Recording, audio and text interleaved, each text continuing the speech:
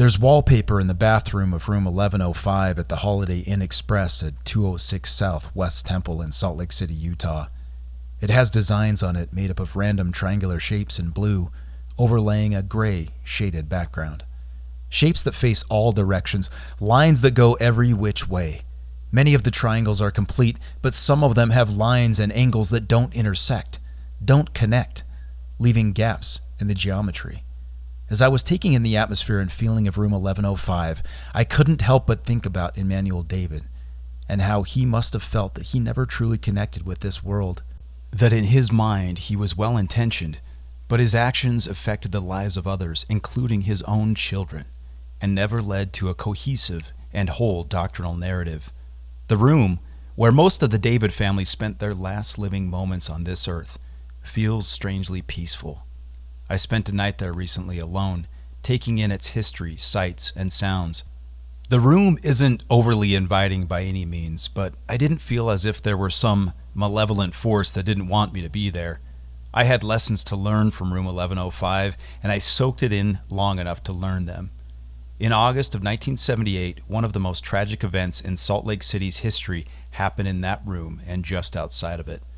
I'm grateful for the positive experiences that I had growing up, and that I, unlike the 7 children of Emmanuel and Rachel David, was fortunate enough to live to adulthood and free of trauma. I never take joy in the tragedies of others, but I am thankful for the lessons their choices teach. In August of 1978, a particularly grim decade in the world of crime, culture, and cults was about to culminate.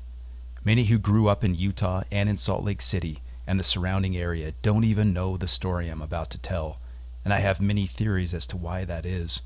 Hang on tight. This story is sad, interesting, and everything in between. Welcome to Saints and Sinners, True Crime and the History of the West, Episode 16, Bruce Meets Margit, The Conception of a Cult.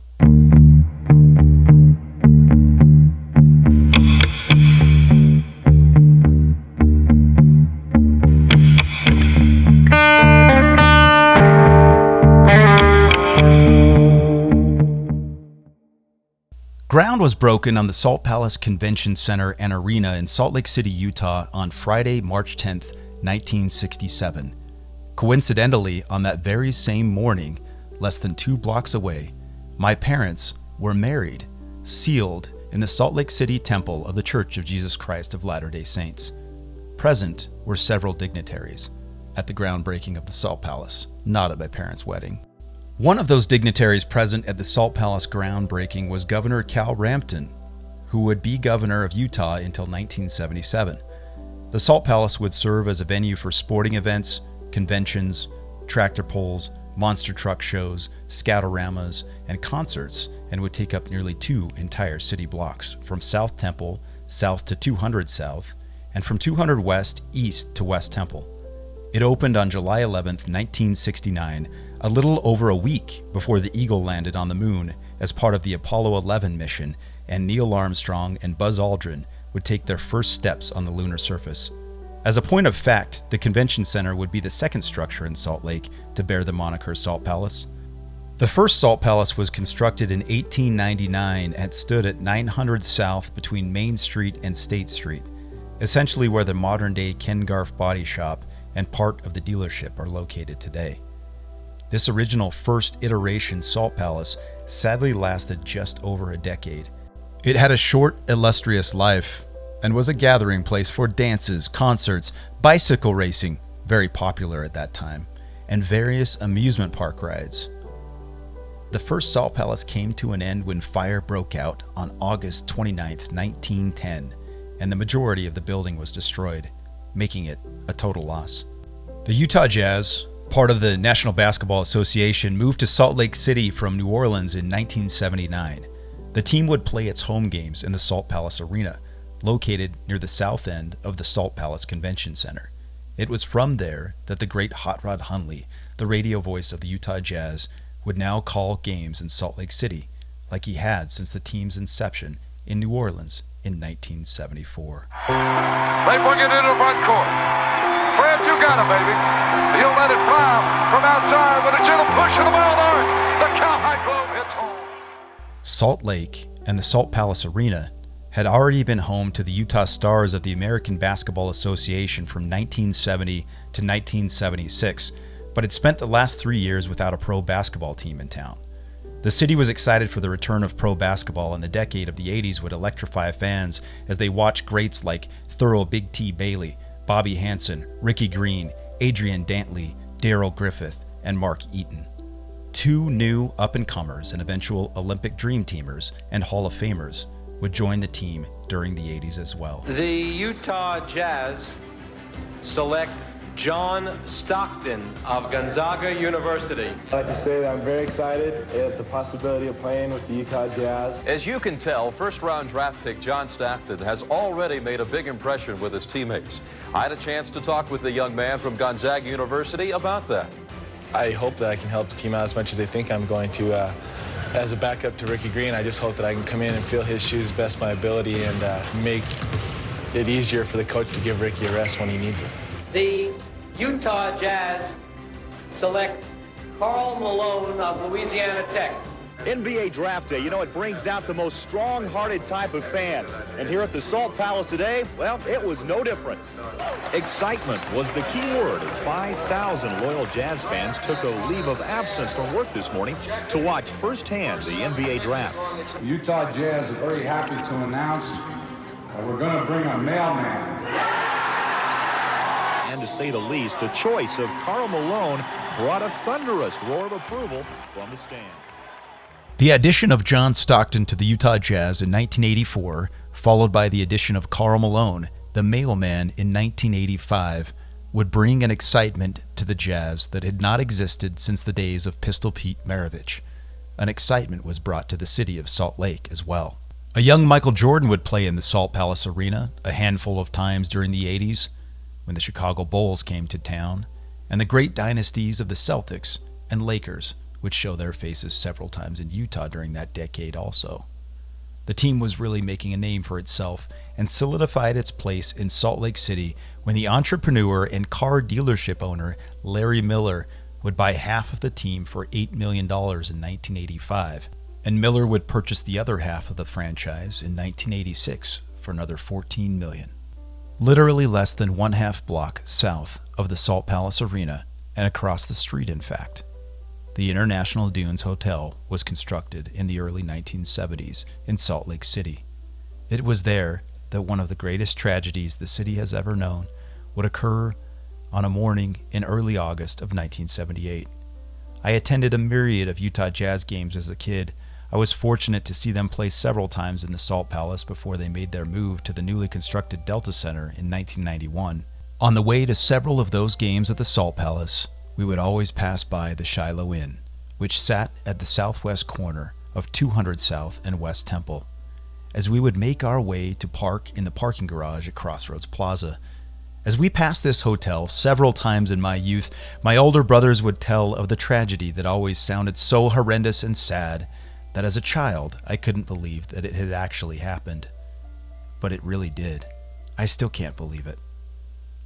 It did happen, and I will tell the story. Let the word go forth from this time and place to friend and foe alike that the torch has been passed to a new generation of Americans born in this century, tempered by war. Our story begins in the year 1961. John Fitzgerald Kennedy began his first and only term as the 35th President of the United States on January 20th. And at the 33rd Annual Academy Awards on April 17th of that year, The Apartment, starring Jack Lemmon, Shirley MacLaine, and Fred MacMurray, was awarded the Academy Award for Best Picture.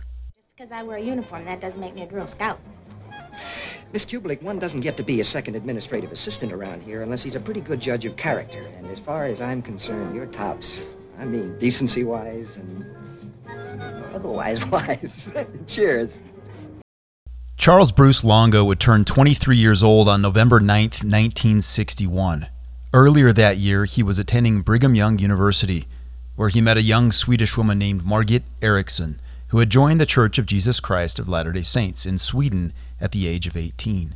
She had been baptized by a young missionary by the name of Gordon Riddle, who remembers her as being soft-spoken, unskeptical, agreeable, and kind. She was not one who would challenge everything, Riddle said, referring to Erickson. Margit was 1 year Longo's junior when they met and began dating. She had decided to attend Brigham Young University, or BYU, in Provo, Utah, for the promise of America and the opportunity to be surrounded by fellow Latter-day Saints in a college environment. Bruce had returned a year earlier from having served as a missionary in Uruguay, where he was described by Skip Danes, a Salt Lake City resident who served his Uruguayan mission with Longo, as a missionary of such enormous zeal that he memorized the entire Book of Mormon and kept forgetting to eat.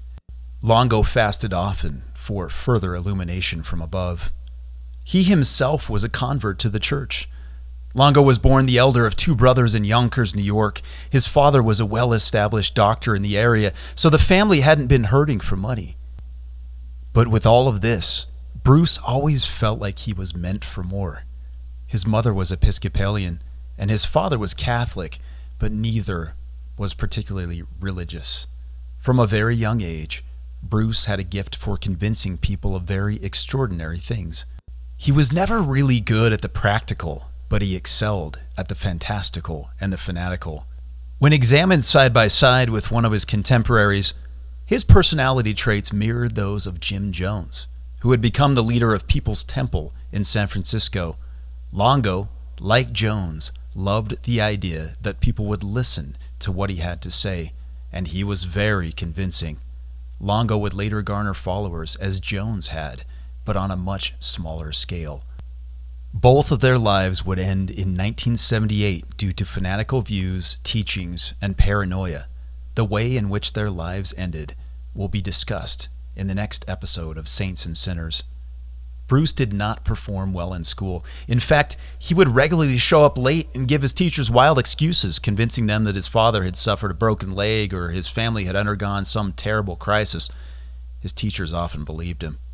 When Bruce was 5 years old, he ran away from home and even talked a police officer into lending him enough money to take a bus and then a taxi to his grandfather's house in upstate New York. At 17, Bruce joined the Army, where he was first sent to Korea in the years following the Korean War, and then he returned to the United States and was stationed at Fort Bragg, where he trained as a paratrooper and was introduced by some fellow soldiers to the Church of Jesus Christ of Latter-day Saints, otherwise known as the Mormon or LDS Church. He went to church with these fellow paratrooper trainees, and he began to read the Book of Mormon, the text that members of the Church of Jesus Christ of Latter-day Saints believe was translated into English from ancient gold plates by Joseph Smith, a New Yorker from the previous century. When Longo was discharged from the Army in 1959, he returned home to Yonkers, where he told his parents he had some exciting news for them.